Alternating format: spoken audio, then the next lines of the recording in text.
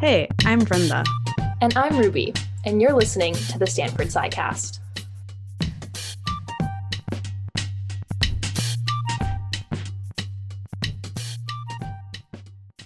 So, Brenda, as you know, this is my first year at Stanford, and while I've been loving meeting all these incredibly interesting people and taking some amazing courses, there's just a lot about Stanford as an institution that I really don't know about. And there's also one event that I'm particularly curious about. Yeah, shoot.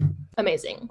Well, as we've bonded over the environment with you being an ecology major and also being involved with fossil free, and then me planning to go down an Earth systems track, I'm wondering how much you know about Stanford refusing to divest off of fossil fuels.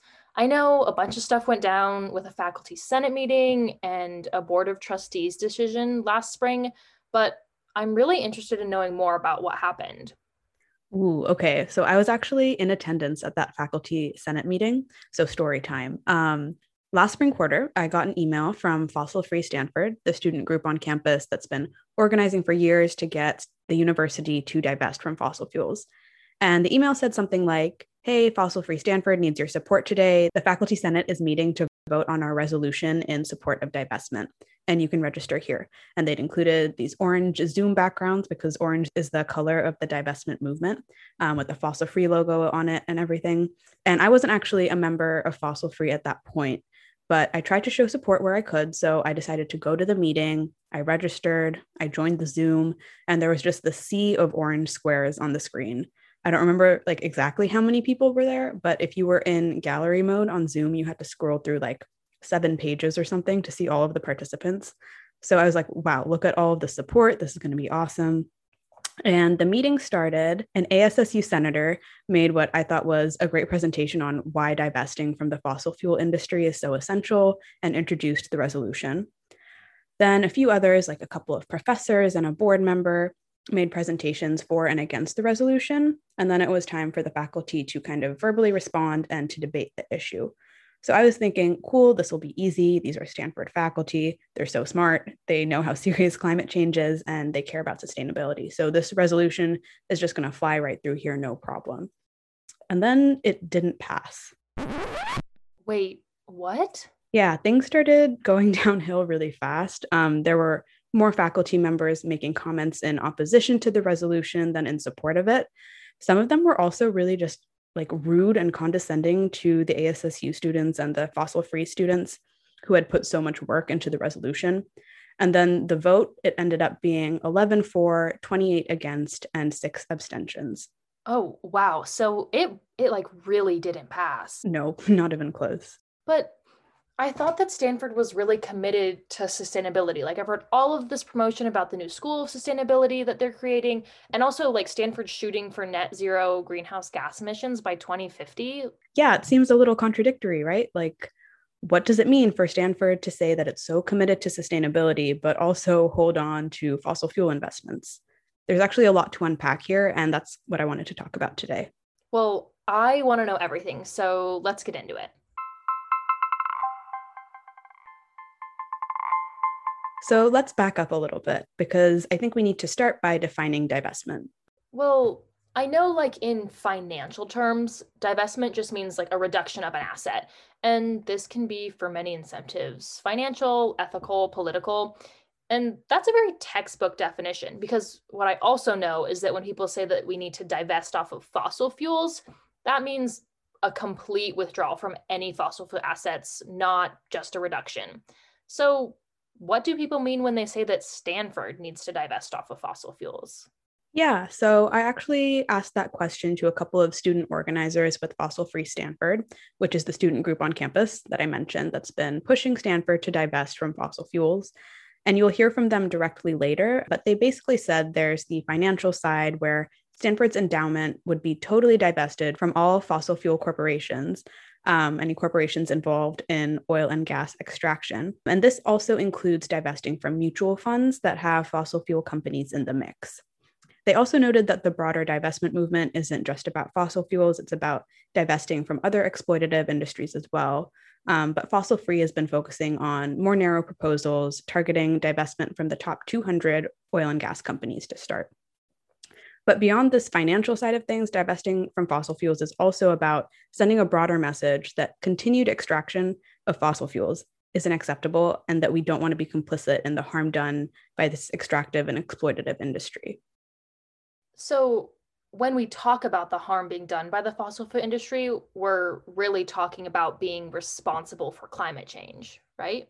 Yeah, that's at least part of it. So I spoke to Professor Paul Edwards. My name is Paul Edwards. I am a senior research scholar at the Center for International Security and Cooperation, and also a William J. Perry Fellow there. He also directs Stanford's Science, Technology, and Society program, and most of his work has been about climate science, the history of climate science. In fact, he's even written about the history of climate science for the upcoming IPCC report. And Professor Edwards also runs the Stanford Existential Risk Initiative. So that's focused on risks to the human future, of which climate change is one. And Professor Edwards talked a little bit about the challenges we're facing with climate change and why it's so important to move off of fossil fuels as quickly as possible. You know, the Paris commitments, analysis of those says that if they were all completed exactly as planned, we would still hit about 3 degrees of warming by the end of this century. That's a lot. So, you know, the low goal is 1.5 degrees. That's already going to mean a great deal of melting, ice melt, sea level rise, and so on. 3 degrees will mean sea level rise that would put Shanghai underwater, all of South Florida underwater. Many other coastal cities around the world would be inundated at that level. San Francisco, the San Francisco airport would be underwater. East Palo Alto would be underwater. So, you know, this is a serious commitment that we've already got, and the Paris Agreement does not go far enough to stop it. It also relies on technologies that don't exist. Direct air capture of carbon dioxide on an economical and massive scale. That's one of the things that is sort of in there for future plans that may or may not ever become a reality. So we're heading into this just very dangerous place. Another thing that could happen, will happen by the end of this century without some serious action very soon, is heat in some parts of the world that would be lethal. So, what that means is that especially areas of the tropics, there would likely be heat waves lasting weeks that would be at temperatures that people could literally not survive in. These are just unacceptable outcomes, and this is why it's so important to act now and to act decisively and to just move off the fossil fuel path altogether. So obviously, from what Paul is saying, we're facing a very stark reality if we keep using fossil fuels. And then beyond the realities of climate change, there's also the fact that oil companies spent years actively misleading the public about it.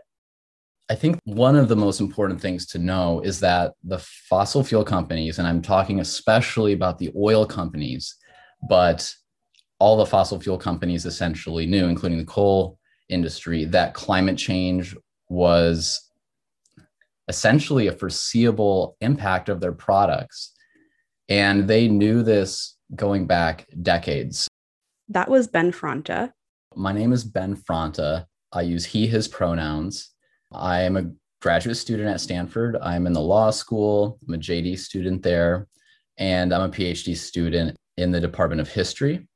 I study the history of science. I study what fossil fuel companies knew about climate change in the past up until today, essentially from the 1950s until today. I study their political activities related to climate change, like lobbying and public communication. And before this, in the past, I did another PhD in applied physics at Harvard, and I was very involved with the divestment movement there. So what has Ben's research shown? What did oil companies know about climate change? A lot, and for a long time. A few years ago, I was working in an archive in Wilmington, Delaware, And it had a lot of materials to do with business history in the United States. And one of the documents there was from a conference put together by the American Petroleum Institute, which is the big trade association that represents all the major oil companies in the United States and even some of the oil companies based in other countries. This American Petroleum Institute had a conference, and one of the keynote speakers at that conference warned the industry about global warming. And this was all the way back in 1959. So a long time ago, the scientific community knew that CO2 was starting to accumulate in the atmosphere and that fossil fuels were the likely source of that pollution, and that as a consequence, global warming would probably occur. And so that was all the way back in the 1950s. The oil industry started doing internal research on climate change after that. By the end of the 60s, this American Petroleum Institute group was doing that. And the industry just kept learning more and more as time went on. It even had a secret committee that had representatives from the major oil companies on it, like Exxon, BP. And this committee, their whole job was to monitor climate science and assess, how much global warming would happen and by when, what the impacts would be. And that group was put together by the end of the 1970s. So that was also a really long time ago. So we know from original documents that these companies had a very clear understanding of the global warming that their product was going to cause and what the impacts would be. And they had the understanding very sophisticated way by the early 1980s or so. So that's the incredible sort of backstory to climate denial. And, once the international community and the United States moved to reduce the usage of fossil fuels, and this was sort of in the late 80s when these policies were put forth in a more bold manner, imminent manner, the industry organized itself to oppose those policies. And one of the ways it did that was by denying the very same facts that it internally knew to be true. So, it's an incredible history. And today, I think we still see the fossil fuel industry putting forward, I suppose, what I would call misleading claims, misleading narrative about its own actions, about climate change, about fossil fuels. I think the industry nowadays avoids denying climate science in a really outright way. But still, we see what's called greenwashing a lot. We see a lot of claims by the industry that its products are not that bad, that they're sustainable, that it's doing enough to address climate change. And now we know also that those claims are factually incorrect because we can see what has to be done in order to limit climate change, for example, through the Paris Agreement. So those companies are out of line with that. And one of the big issues is, what do you do with fossil fuel investments? That's one of the reasons why divestment is a central issue in dealing with climate change, I think. Wow. So Ben does a really nice job of laying out these incongruences within the fossil fuel industry and this historic miscommunication and their efforts to hide this terrible stuff that they've known about for a while. And it's why a lot of people are so upset today. And it's also why we need to take a stand now more than ever. I mean, the best time to do something about this was 50 years ago, and the second best time is now. Yeah, exactly.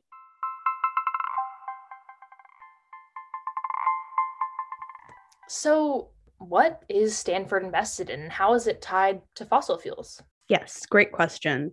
So based on a statement released by the Board of Trustees last year when they decided not to divest, the Stanford Management Company has reduced its active holdings in energy from 16% of the merged pool to less than 1.5%. And the endowment funds managed by SMC do not include direct holdings in any of the 100 companies that are the subject of the petition by Fossil Free Stanford.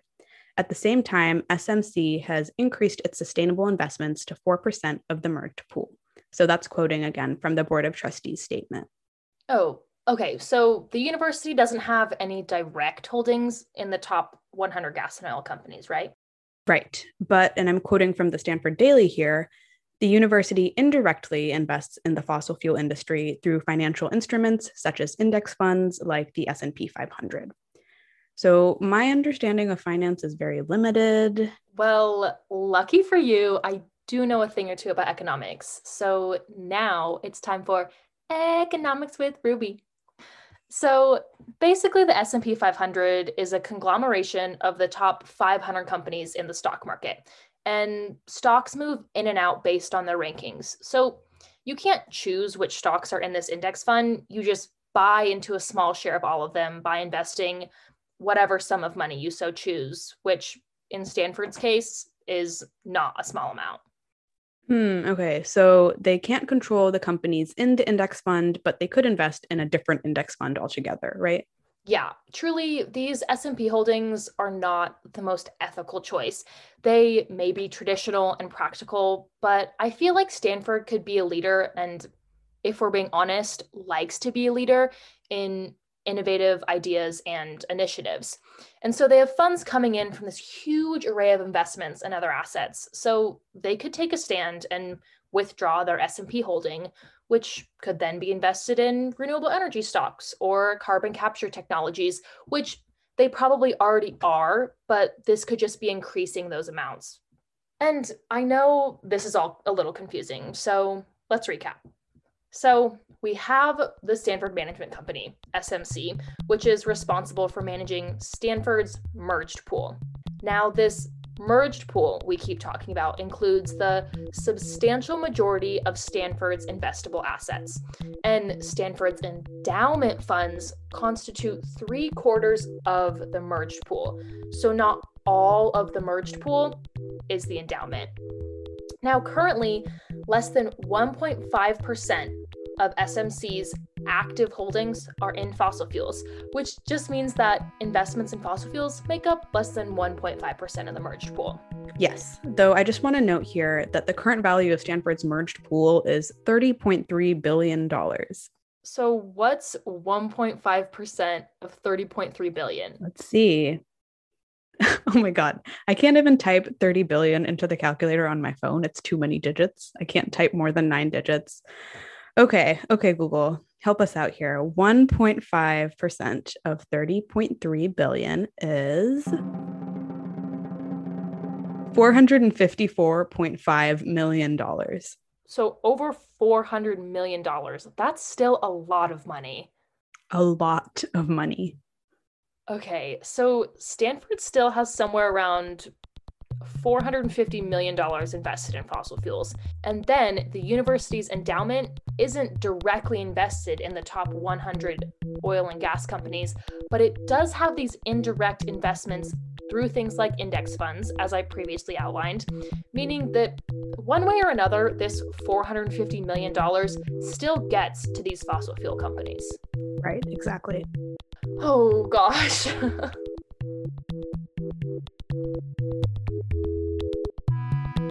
Okay, so why doesn't Stanford want to divest? Great question.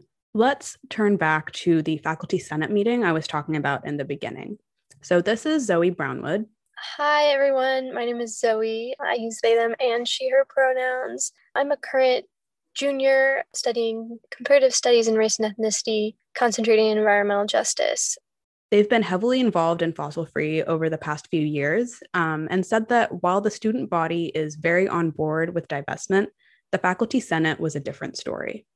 So something that's really awesome at Stanford is that most of the student body really does support divestment from the fossil fuel industry. So we've passed school-wide referendums in the past where we've actually directly voted as students on support for fossil fuel divestment. But honestly, that was like a much easier process than the faculty senate, just because the faculty senate is much more representative of I'd say, like the engineering side of our school and not so much like social sciences and humanities. So we took a similar resolution to the Faculty Senate. It was introduced, I believe, by Professor David Palumbo, and it just was totally torn apart and was not passed. We just saw like a lot of, in my mind, ridiculous arguments against why Stanford couldn't divest. We had professors saying, well, we have PhD students and professors who are directly funded by the fossil fuel industry, and if the institution of Stanford takes a stand of that, then we'll lose our funding. And we're like, that is exactly the point. You shouldn't be beholden to these industries.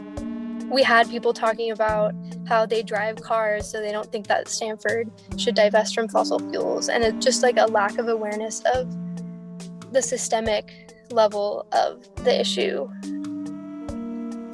So after that totally tanked in the Faculty Senate, we actually did move it on to the Academic Council, which is actually much more representative of the humanities and social sciences at Stanford. And it was better supported there, but by that time, the board had already made its decision not to divest. So that was pretty devastating. I think that we were actually pretty hopeful. It obviously wasn't a given in the same way that the ASSU resolution was, but I think especially being there and hearing what people's objections were was really just terrifying to hear what faculty at our own school think is the best course of action in terms of addressing climate change. And I just heard a lot of complacency and a lot of self-interest in that meeting. I think that we were definitely surprised by the outcome. So it sounds like some of the hesitancy to divest comes from this fear of just pissing off the fossil fuel industry and losing funding. I mean, that seems like a really flawed and problematic argument, don't you think? Yeah, though Professor Edwards did say that there could be some gray area. He said that, yes, there are some faculty who have a vested interest in fossil fuel funding, but I've got to say right up front that not all of that is for sort of evil purposes. I have colleagues who are very much on the side of wanting to act swiftly and decisively on climate change, who take money from fossil fuel companies to do things like research on how that product, petroleum, could be used in other ways, such as to make construction materials that would then fix that carbon permanently, and instead of burning it and making carbon dioxide. So I'm not necessarily against the use of fossil fuel funding for purposes like that, but I think it is symbolically so important to get away from the fossil fuel economy that we must divest our massive endowments from those funds. And Ruby, you also mentioned earlier that Stanford is creating this new school of sustainability. They announced this last year. And Professor Edwards says, I think it would be appalling if the endowment that supports the School of Sustainability, or whatever it's going to be called, I think it would be appalling if that came from fossil fuel money, if there were, naming opportunities for Exxon or Shell or something like that on campus. It's just completely inappropriate to have fossil fuel funding at the base of that institution. And I've expressed that view in a number of conversations about the School of Sustainability when we've had meetings about it. And, I've had colleagues I greatly respect disagree with that viewpoint, but that's what I think, and I'm going to stand by that.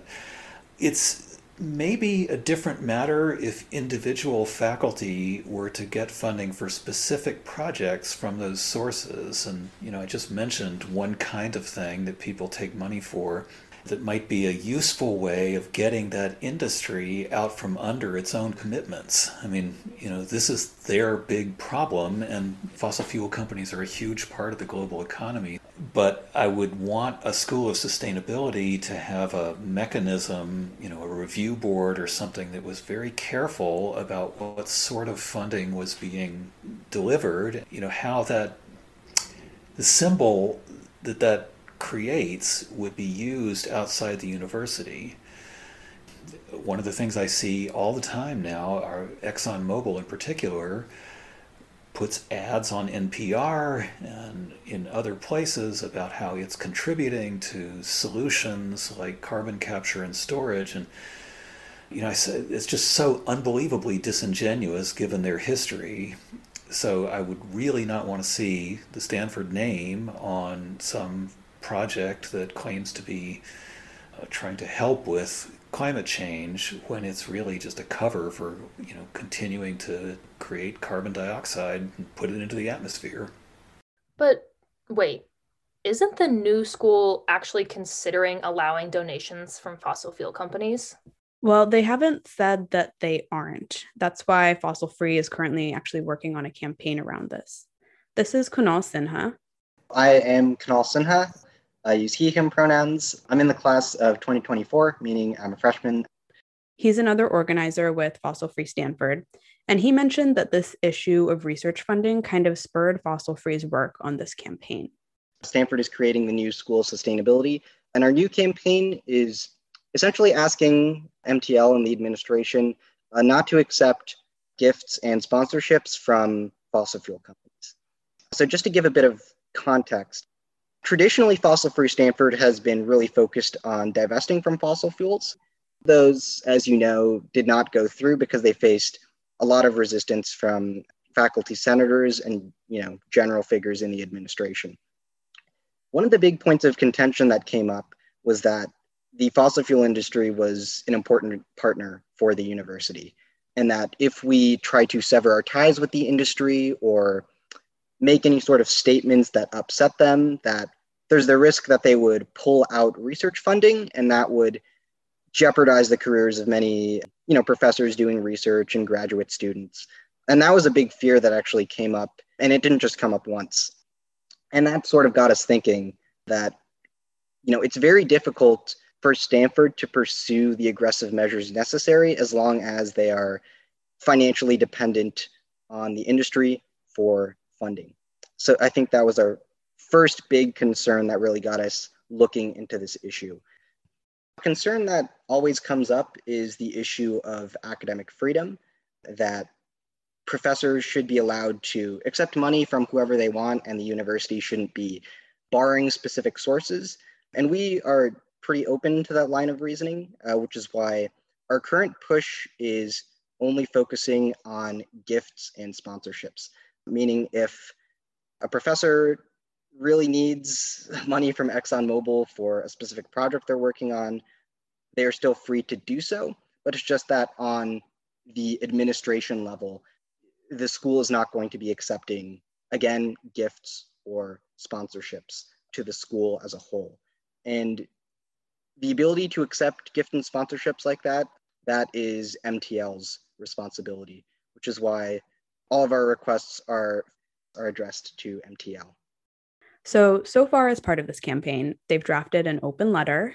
And we sent that to MTL, essentially asking him, again, not to accept gifts or donations from the fossil fuel industry and laying out our rationale.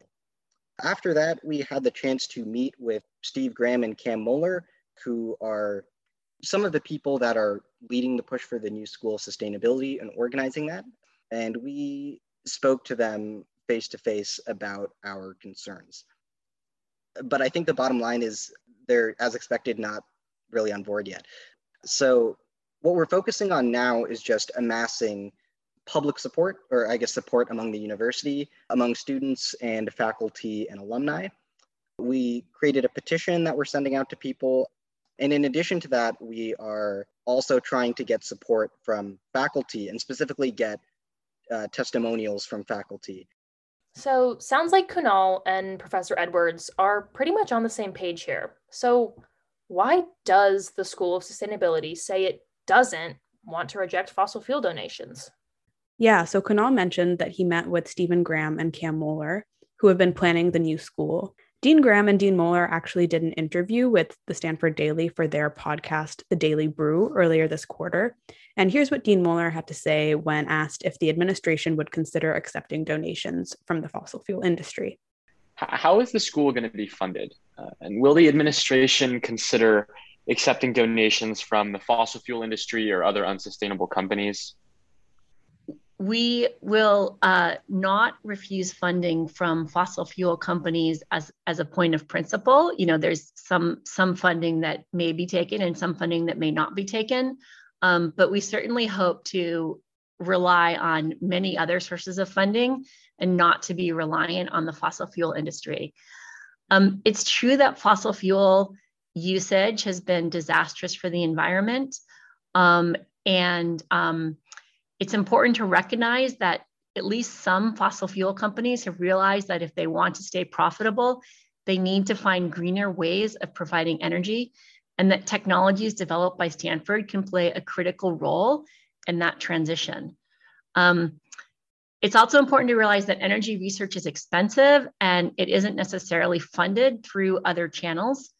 And it's really important for this work to happen with enough funding in order to let the work be successful.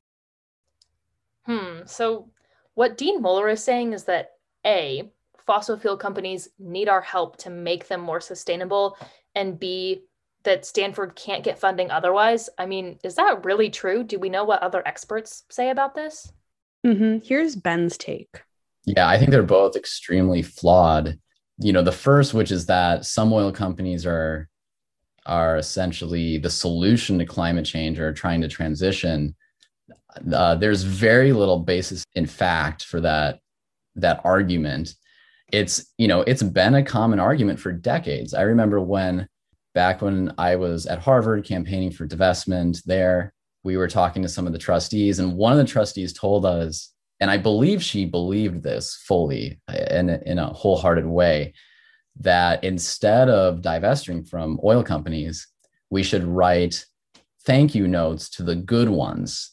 And in her mind, BP was one of the good ones. So we should write thank you notes to BP rather than divesting from the industry. And it really brought home to me just how it's an actual truly deep lack of knowledge and a deep ignorance about the actual activities of the industry that is very, very common within decision makers, in elite institutions throughout society, places like Stanford. So thankfully, in the last few years, there's been a lot more research done on what these companies are actually doing.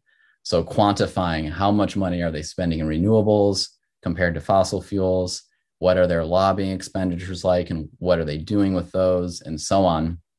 And it doesn't look good for the industry. They're doing very, very little in renewables. One can even look at their shareholder reports and see that, no, they're not moving in that direction in a significant way. And even just today, there was a major case in the Netherlands where Shell, the oil company, which is based in the Netherlands, Shell was sued because its business plans were not aligned with the Paris Agreement.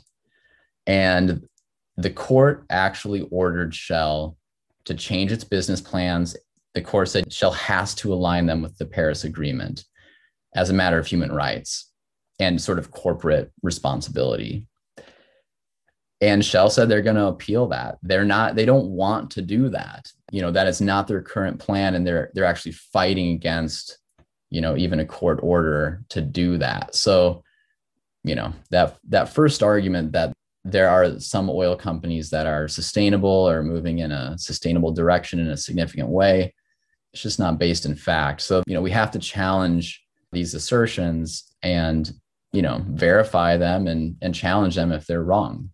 And, the other one, that's a very interesting argument. And, I think that's going to be an interesting one to kind of hash out. If someone came to us and said, cancer research is really important, but we have to have the tobacco industry funded, just nobody else has the money to do it. Nobody else cares about cancer. Nobody else cares about public health. I mean, we would, I think, laugh at that argument because, one, we know that we don't need the tobacco industry to have public health science as like a field of study that exists, that lots of other groups are also interested in that, and that it can be, funded just fine without it. And of course, if you have the tobacco industry funding public health science, you're going to get a lot of conflicts of interest, and that's going to influence the scientists. It's going to influence what gets funded. And this we know because it actually happened historically. For a long time, the tobacco industry was funding a lot of public health science, and it wasn't fraudulent science, but it was focused in particular areas that didn't threaten the industry. And, we know that conflict exists with oil and climate and energy research. So we should be concerned. And I think that the argument that sort of no one else cares about climate change, no one else really cares about saving the world from climate change, and so we have to have the oil companies fund it. I mean, I think it's wrong. We will see in due time that it is, in fact, wrong. But of course, it has to be addressed head on and overcome. And it kind of relates to a bigger issue that I think is hard for some people in the scientific community to see, at least right away, that in solving societal problems like climate change, it's not just how much money is spent on research. What also matters, maybe even more, is where that money goes, what is actually focused on and what is ignored. And that is the dominant funding effect. We saw at the Stanford faculty meeting that there was another funding effect where psychologically the faculty were afraid to take a stand against the oil industry. That is definitely an effect. And, that's been documented in psychological research and things like that. If you give people money, they're going to generally be more favorable to you. But there's another effect, which is the selective funding effect, where certain areas are funded and other areas are not funded. And it doesn't require anybody to be obviously corrupt. It doesn't require any fake research to be produced. It's more at the upstream level, just what gets supported and what doesn't get supported. Just to take an example, I don't see ExxonMobil funding a lot of social science research on its own lobbying activities, for example, even though that is very important for solving the problem of climate change. I haven't seen ExxonMobil funding a lot of research to do with how do you attribute extreme weather events to the company's products or to climate change in general. I don't see them funding a lot of that, even though that's also very important. I see Exxon funding a lot of interesting science, but it's often a lot of science that does not threaten the fossil fuel industry, or it can in fact help them. For example, carbon capture and sequestration research that, if it succeeds, would help the industry. And even if it doesn't succeed, these companies can say, look, we're funding the research, so don't be mad at us, or we're working on solutions. So, there are a lot of funding effects to unpack. And I think the takeaway message is that all of this arises from the conflict of interest between solving climate change, which requires a replacement of fossil fuels on the biggest scale possible, and having that research and activity funded by the very same companies that are making the fossil fuels. That's an obvious conflict of interest. So I think that's gonna be the issue, that one of them that's gonna dominate, I think, in the next few years.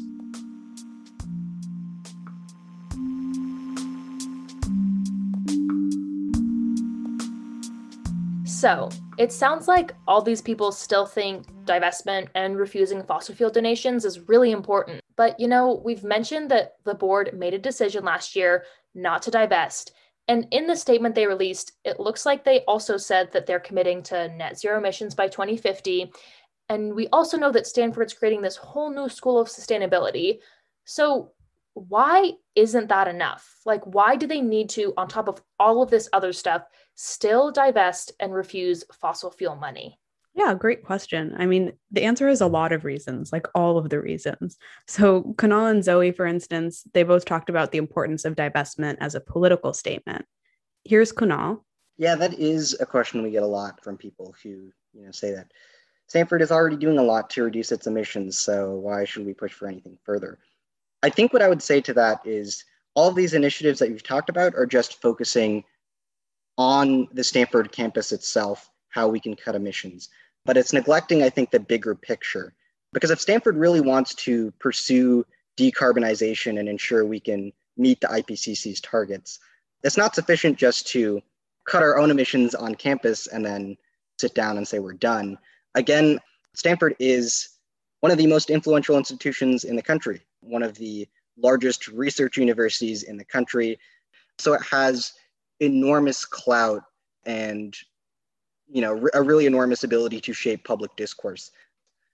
I think there's a lot of people in Stanford, and I don't blame them for thinking this, but they think it's their job just to try to solve climate change purely on a technical level. Like, we're going to devote the brain power and the financial resources to getting the technology right, and then we're going to try to stay out of politics and stay out of public discourse. But I really think first of all, that's not possible. And second of all, if you are a major institution like this, you do have a responsibility, because the types of statements that you make and the messages that you send out, again, are very important at shaping how the public views these issues. And this is Zoe. That was something that I really had to reckon with my freshman year, because I think I chose Stanford in some ways because of its sustainability initiatives. But I think that Stanford often uses the research it's doing as a shield for participating in greater institutional and systemic change. We saw this with the Faculty Senate. Defending participation in these systems for the furthering of academic pursuits. Stanford likes to position itself as this generator of knowledge, and that is our sole purpose. But with an endowment of, I think it's over $30 billion now, that is not the sole purpose of Stanford. $30 billion is so much money. And even a small percentage of that is significant. And so Stanford, which is a really influential, powerful institution in our country, taking a stance on the funding of fossil fuel companies could have really long-lasting and important effects on the movement as a whole, the movement for climate justice. Whereas maybe they're saying we're doing a gradual approach, but the point of it isn't necessarily just to pull funding out from under these companies, because it's true, stocks will get bought up by someone else. But the major point of it is divestment as a political tool to take away the credibility of these corporations, especially since they've spent decades building their image up as being the saviors of the planet. But they really have spent millions of dollars making climate change about the individual and about individual actions, and also placing themselves at the center of the solution, whereas they aren't actually doing anything to transition away from fossil fuels. They are actively exploring and extracting new reserves. So, sounds like Stanford needs to harness its power as a leading institution, because if a prestigious institution like Stanford divests, others will too. Yeah, and what Kunal and Zoe say about divestment changing political discourse, there's actually some studies that talk about this. For instance, there's a paper by Noam Bergman that was published in the journal Sustainability in 2018, which talks about these indirect impacts of divestment campaigns. So quoting from the paper, divestment has put questions of finance and climate change on the agenda and played a part in changing discourse around the legitimacy, reputation, and viability of the fossil fuel industry. I think it's really cool to see this shift in social and political discourse, because traditionally in the finance world, it matters way less of what stocks you own and more so, do they make you money or not? And I think that's highly problematic because, yes, of course, I want my stocks to make me money, but I don't want to sacrifice the planet or public health at the expense. Exactly. And then Ben talked about the importance of divestment from a scientific standpoint as well. And he actually told this to the board when he testified to them in support of divestment a couple of years ago. My message to them was that it sort of doesn't matter, or how they feel about it in a political way doesn't change the scientific fact that if we as a world want to accomplish the climate goals that were agreed to in the Paris Agreement, for example. So I'm talking about limiting global warming to 1.5 or 2 degrees Celsius. If we want to achieve that, then institutions have to stop investing in fossil fuels, just as a matter of fact. And that is true. The International Energy Agency, for example, they just came out with a big report in the last few weeks. They're a very authoritative body on world energy. And they also found that investing in fossil fuels at this point in time is inconsistent with limiting global warming to those levels that I just mentioned. So that fact will not change. And in fact, it's only going to get worse as time passes, the inconsistency that comes with investing in fossil fuels.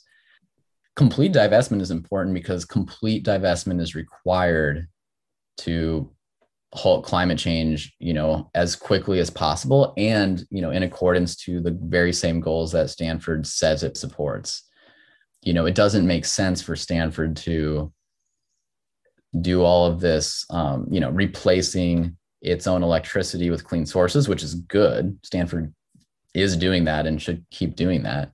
But at the same time, investing in fossil fuels when, as a whole, Stanford is probably much more significant as an investor than it is as a consumer, given the wealth of the institution. So it's sort of like, why is completely stopping smoking necessary to save your health instead of like, well, I've cut back to half a pack a day. Well, that is good if you were doing more before that, but getting completely off is the best. And, Stanford should be a leader on this. They shouldn't be in the back of the pack. They should be at the front of the pack. And they should be proud to take a bold action to, save the future of the planet and to help out their own students and to help civilization as a whole. Those are things that Stanford should be proud to do, not be afraid to do. Wow, that was really impactful. And I really liked the way that Ben brought the smoking analogy into this, because when smoking was popular in like the 40s, doctors actually recommended it. And obviously now we know the terrible things associated with it, like lung cancer. And I feel like the sentiment can be connected to fossil fuels. Like, we once thought that oil and natural gas were the best things ever, but now we see the harm being done by them and we need to cut them out of our lives. And just how smoking was a public health crisis, fossil fuel combustion is both a public health crisis and a planetary health crisis. Yeah, that's a really good point. I also thought that what he said about Stanford being more significant as an investor than a consumer was really key. And that brings us finally to the financial view. Frankly, I think it would be a good financial deal for Stanford to do that. I mean, the stock prices of these companies are starting to tank because there is so much action on this. We just had news about this over the last couple of days. A couple of climate activists or more activist investors got put onto Exxon's board through shareholder action. Shell got a devastating verdict in a Dutch lawsuit where the court ordered it to basically come through on its claims to be reducing emissions, and it said it's got to cut them in half. These kinds of things are going to keep happening because these are not products that we should be continuing to use and sell. And a university like this has a mission to lead for the future. So divesting from those investments now would be beneficial financially, and it would be beneficial symbolically. So I think we have to do it. Many other universities have taken that step. It's incredible to me that one like this, that claims to be a leader, has not done that already. One of the themes that was repeatedly announced to me when I came back to Stanford in 2017 was that Stanford is the best. And if we're going to be the best, what are we the best at? And one of those things ought to be preserving a thriving future for the human race.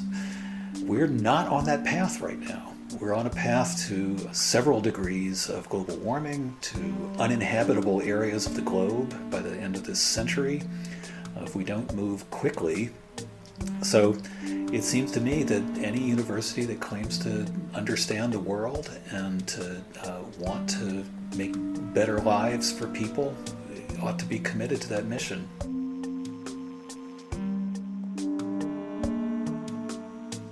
I think Paul is right in all this, because the more we invest in renewables and build up this infrastructure, the less of a commodity fossil fuels become. I mean, it's roughly basic supply and demand, with big policy initiatives too. Like, I'd hate to be the one invested in Exxon and BP when the government decides to cut its gas and oil subsidies.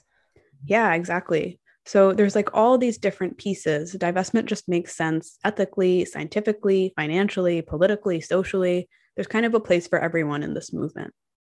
Yeah, so what can I do then as a Stanford student to support divestment? And what can others do as well? I think a lot of listeners would like to see this change. Yeah, so Zoe and Kunal had a few suggestions. Here's Kunal. I would say the number one thing to support our current campaign is just to sign our petition. We're targeting 1,000 signatures. Make sure you send it to at least 3 of your friends, either through text or email or, I don't know, WhatsApp or whatever you use. We're also looking for people who are interested in joining Fossil Free Stanford. And I think maybe perhaps the simplest thing you can do is just talk to people about it. I mean, that's really the simplest thing you can do. And here's Zoe. I think the student pressure and faculty pressure is a really key component, because we can be meeting with board, but if we don't have the support of the Stanford community, what we're saying needs to be done doesn't have a lot of weight behind it. But we value the student body at large and the voices of the students who have been fighting for this for years, who have been supporting our campaign. This is one of the longest standing campaigns at Stanford. Sometimes it feels like most student activism, a lot of the time it feels like you're banging your head against a wall.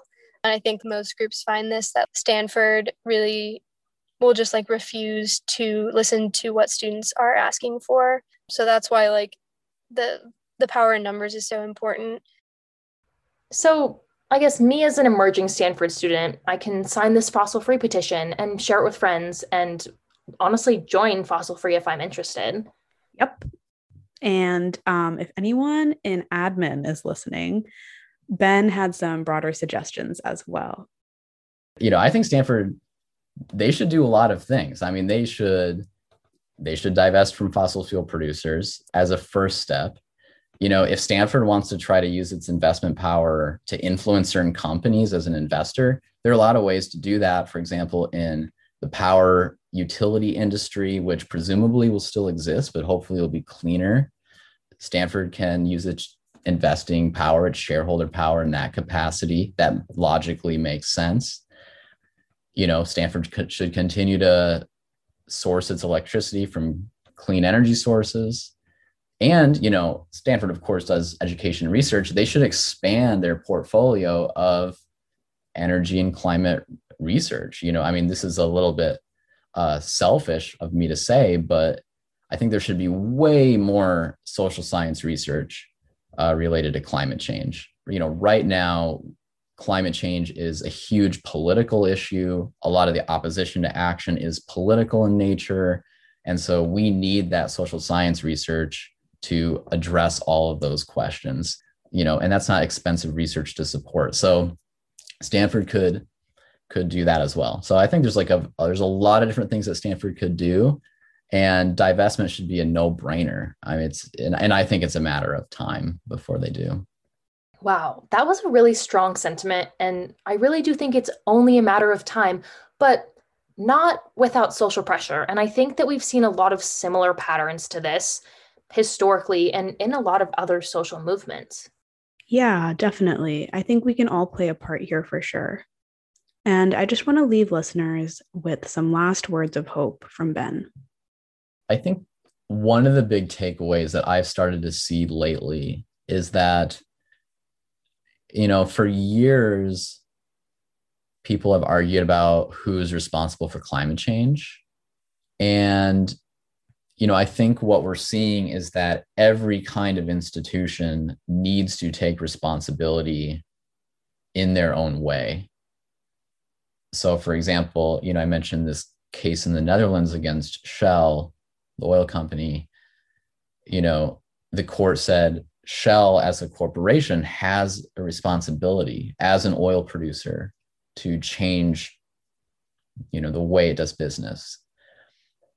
And a few years ago, the very same court told the government of the Netherlands, the government also has a responsibility to its own citizens, to the world, to, make policies to deal with climate change. And now we're starting to see similar realizations from the investment community that if you're a big investor, and this includes Stanford, then you also have a responsibility to change the way that you invest to deal with this problem. Every institution, every company, every government, every person has a role to play.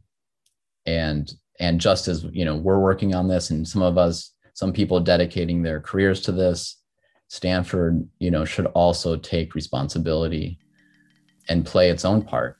And that as an educator, as an investor, as a public leader.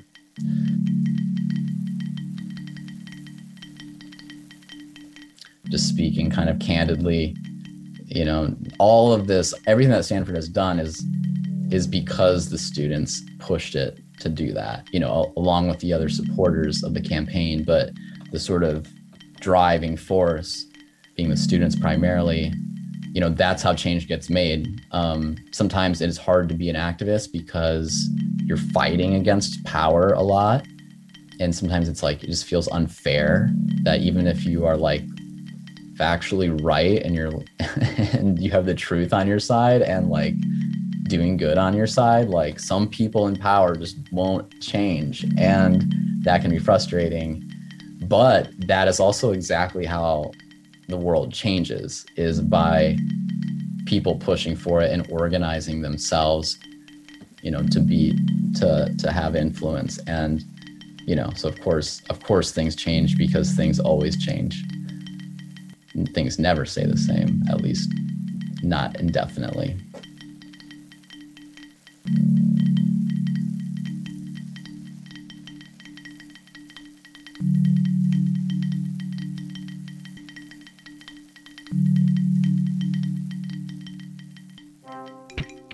Oh, hey, it's us again, and we couldn't leave you without some quick thank yous. Yeah, thank you to all of our wonderful interviewees, Zoe Brownwood and Kunal Sinha from Fossil Free, Dr. Paul Edwards, and Dr. Ben Fronta. All very cool humans. Go check out Fossil Free's open letter and their petition, both linked in the show notes. We'll also drop some links to some of the articles that Ben has written about what the fossil fuel industry knew about climate change decades before the rest of us. They're really interesting. Go check them out. And thank you to the Daily Brew for letting us use a clip from their interview with Stephen Graham and Cam Moeller. You can listen to the full episode, linked as well in the show notes. Thank you to Professor Jennifer Stonecker, who is the entire reason, I think, that the Stanford Science Podcast exists. This episode was produced and edited by Ruby and Brenda. Interviews were conducted by Ruby and Brenda. And your hosts were Ruby and Brenda. Thanks for listening.